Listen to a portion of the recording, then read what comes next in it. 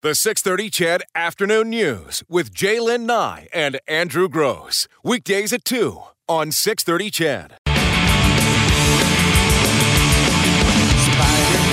Spider-Man, does whatever a spider can. Spins a web in his eyes, catches thieves just like fire. Yeah, here comes the Spider-Man.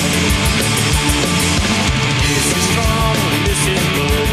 Well, tributes continue to pour in for Stan Lee, the legendary writer, editor, and publisher of Marvel Comics. The real-life superhero to comic book lovers everywhere died yesterday at the age of 95. Lee began Marvel in 1939, created or co-created the Black Panther, Spider-Man, X-Men, Iron Man, the Mighty Thor, the Fantastic Four, that rhymes, and the Incredible Hulk, just to name a few.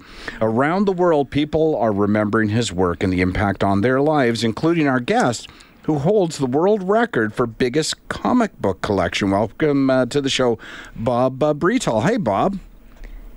Hi, how are you doing today? Pretty good. You're a fascinating guy. I've seen, and I know you might not be expecting that when you go onto a radio show, but I don't think you're crazy or anything. I think you've got a heck of a great collection going there.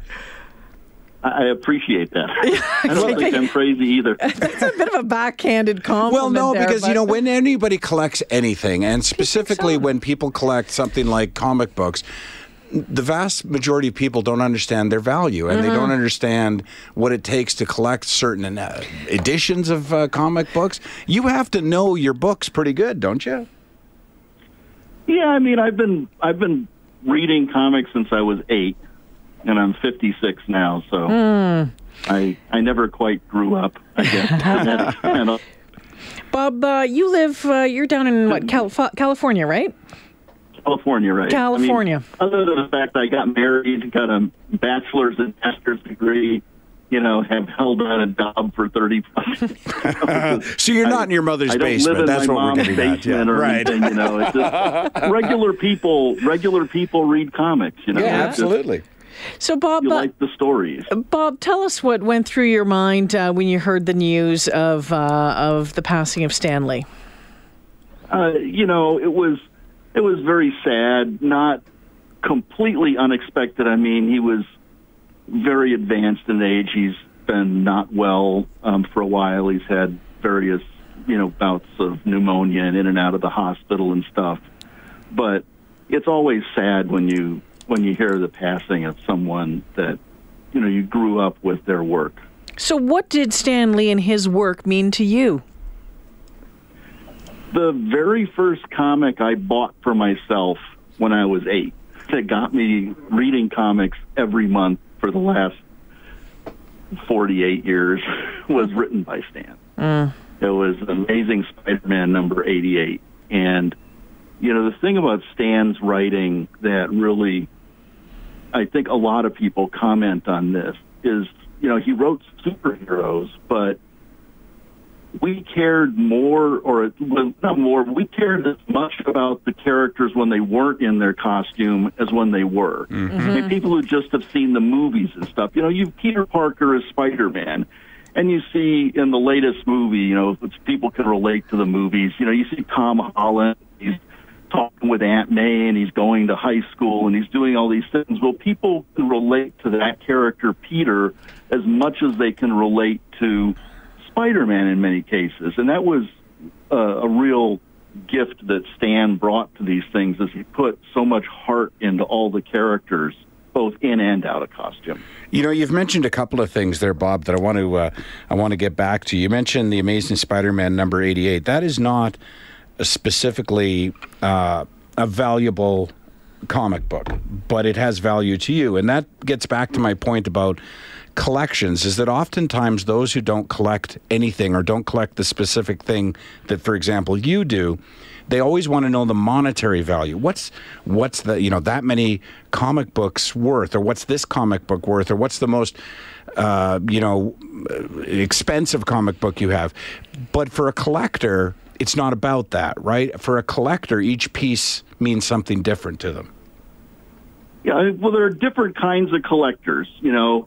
Certain collectors, that is what they focus on. You know, certain collectors, they want really valuable comic books, and that's how they collect. They specifically collect. Oh, Bob, you're breaking up. Hi, Bob, you're breaking up there. Hello, Bob. You might have gone behind a stack of comic books. He might there. have. Yeah. Okay, I'm just going to put him on hold here, see if we can get him back on the line, see what happens there. He mentioned as well, and that's what I was going to say, that the way Stan Lee wrote, and I read those comic books back in the day as well, the way he wrote, the other thing was the heroes were often flawed. Oh, they were flawed. They were real. They're human, Yeah, you know? they weren't godlike. They were like human-like, exactly. Right? There he is. Bob's back on the phone. Hi, Bob. Oh, hello, Bob. But can you guys hear me? Yeah, you just there you go. you keep breaking up a little bit there. Yeah, we got you now. You know, I think I was saying earlier that, you know, some people collect for monetary value, and that's okay if that's what, you know, gets them, you know, up in the morning. But others, like myself, we collect because we like the stories and characters. Mm-hmm. And, you know, that was the category I fall into. So I never really worried about, you know, how much things are worth. We're saying a second ago is right. You could feel like these No. Hey, Bob. people, they had, I'm sorry, you're really cutting in and out on us. I'm not sure if you're moving around or if you're just staying in one spot. I am stationary. Okay, well, let's keep But the trying. issue is, There we go. but he wrote characters who felt like real people, as Right. you were saying, and that was the difference. You know, some of the DC characters like Superman, or, you know, they were very godlike. Wonder Woman, they were, you know, kind of peak perfection. They didn't seem to have the same kind of problems unless they were kind of manufactured problems. Whereas Peter, you know, would be worrying about getting medicine for his Aunt May or Right. Yep. Was Peter your like favorite? that. Was Peter your favorite character, or who was? Oh, Spider-Man always was, because it was the first, you know, that's what got me into reading comics. So I kind of go back to Spider-Man. I think a lot of people imprint on that character. That's the first one that got them into comics. You know, it's interesting. We've talked about collectibles before on this show, and I've made mention of the fact, I used to deal in memorabilia, sports memorabilia, and it's just one of those funny things. Sports cards, for example, some people who are not good collectors or smart collectors will, at an opportunity, get that card signed, and it actually devalues the card, right? You mentioned a moment ago that you enjoy reading. So are you not a collector who buys them in a plastic case and never opens the case in order to maximize their value, or do you read everything that you've bought?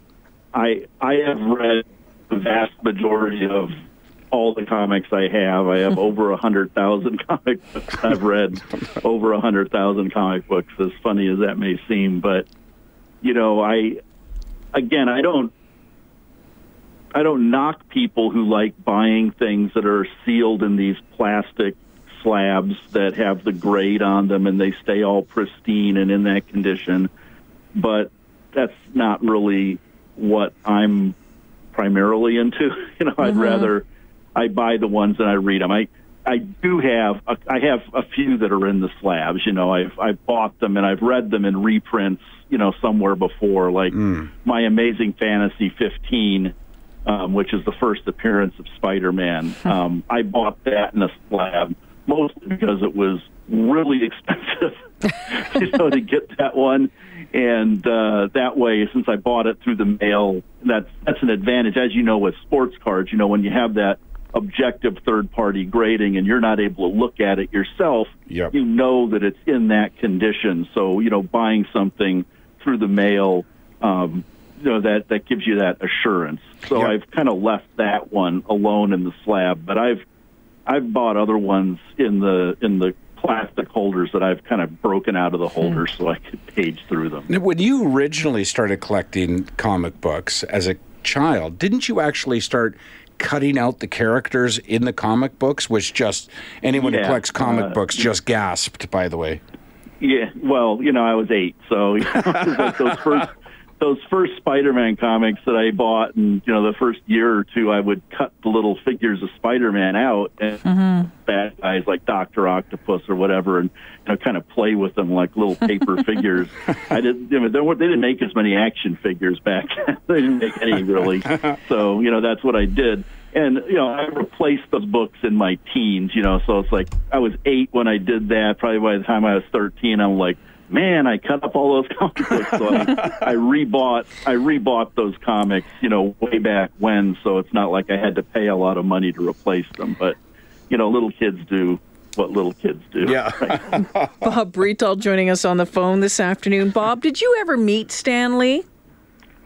I was really fortunate. I met Stan on, I think, 5 different occasions.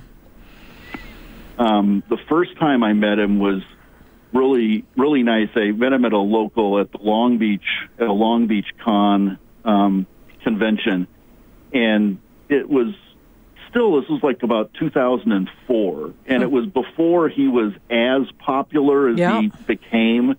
He hadn't been doing all the movie cameos and things like that. And I went up to him. There were maybe about 100 people in line, so I waited a while to get to him, and everybody had very significant things for him to sign. They'd have Spider-Man #1 or Fantastic Four #1 or, these really expensive comics. And I laid down Amazing Spider-Man 88 in front of him, and he looked at it and he said, I haven't seen this comic since I wrote it. Why did you pick it up? I told him, the story that was the first comic off the rack. And he's like, that's great. And he started flipping through it and smiling. And then he told me to come around the table. He put his arm around my shoulder and had one of the line guys take a picture of us together. Very cool. Wow. And that was really, really nice. Bob, So, you mentioned before Stan Lee made cameo appearances. Didn't Stan Lee, and you'd know this better than I, didn't he used to make cameo appearances literally in comic books? Yeah, he'd written himself and other people in the Marvel bullpen, the writers and artists, into different stories. I think at the wedding of Reed, Sue Richards in Fantastic Four Annual 1, himself and Jack Kirby are trying to get into the wedding, and they don't have a wedding invitation, and the guy, the usher's like not letting him in, and he's been in other kinds of things. So yeah, he likes to poke fun and do things like that.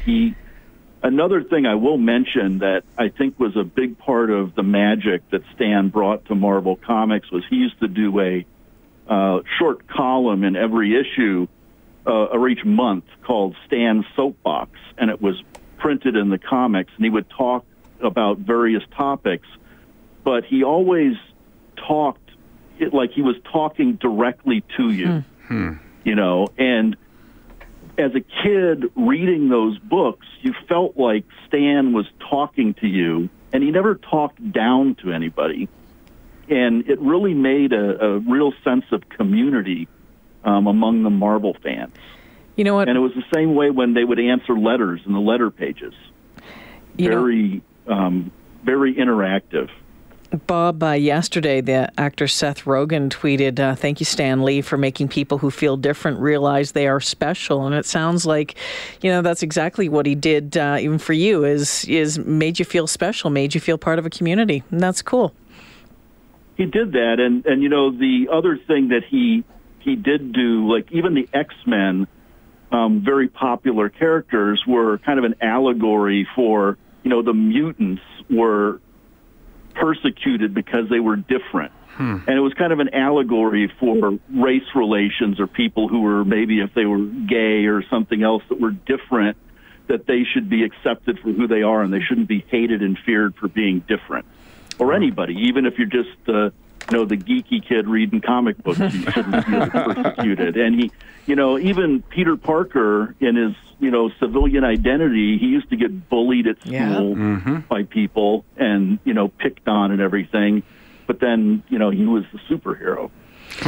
Bob Rital is the Guinness Book of World Records owner of the most individual comic books. Also want to note computer engineer as well, as you talked off the top. I want to thank you, Bob, for joining us this afternoon and sharing your thoughts on Stan Lee. And we're fascinated by your collection as well. I am, yeah. Well, thank you for having me. Thank you. We'll hope to talk again sometime. Take care now. Excelsior! Oh.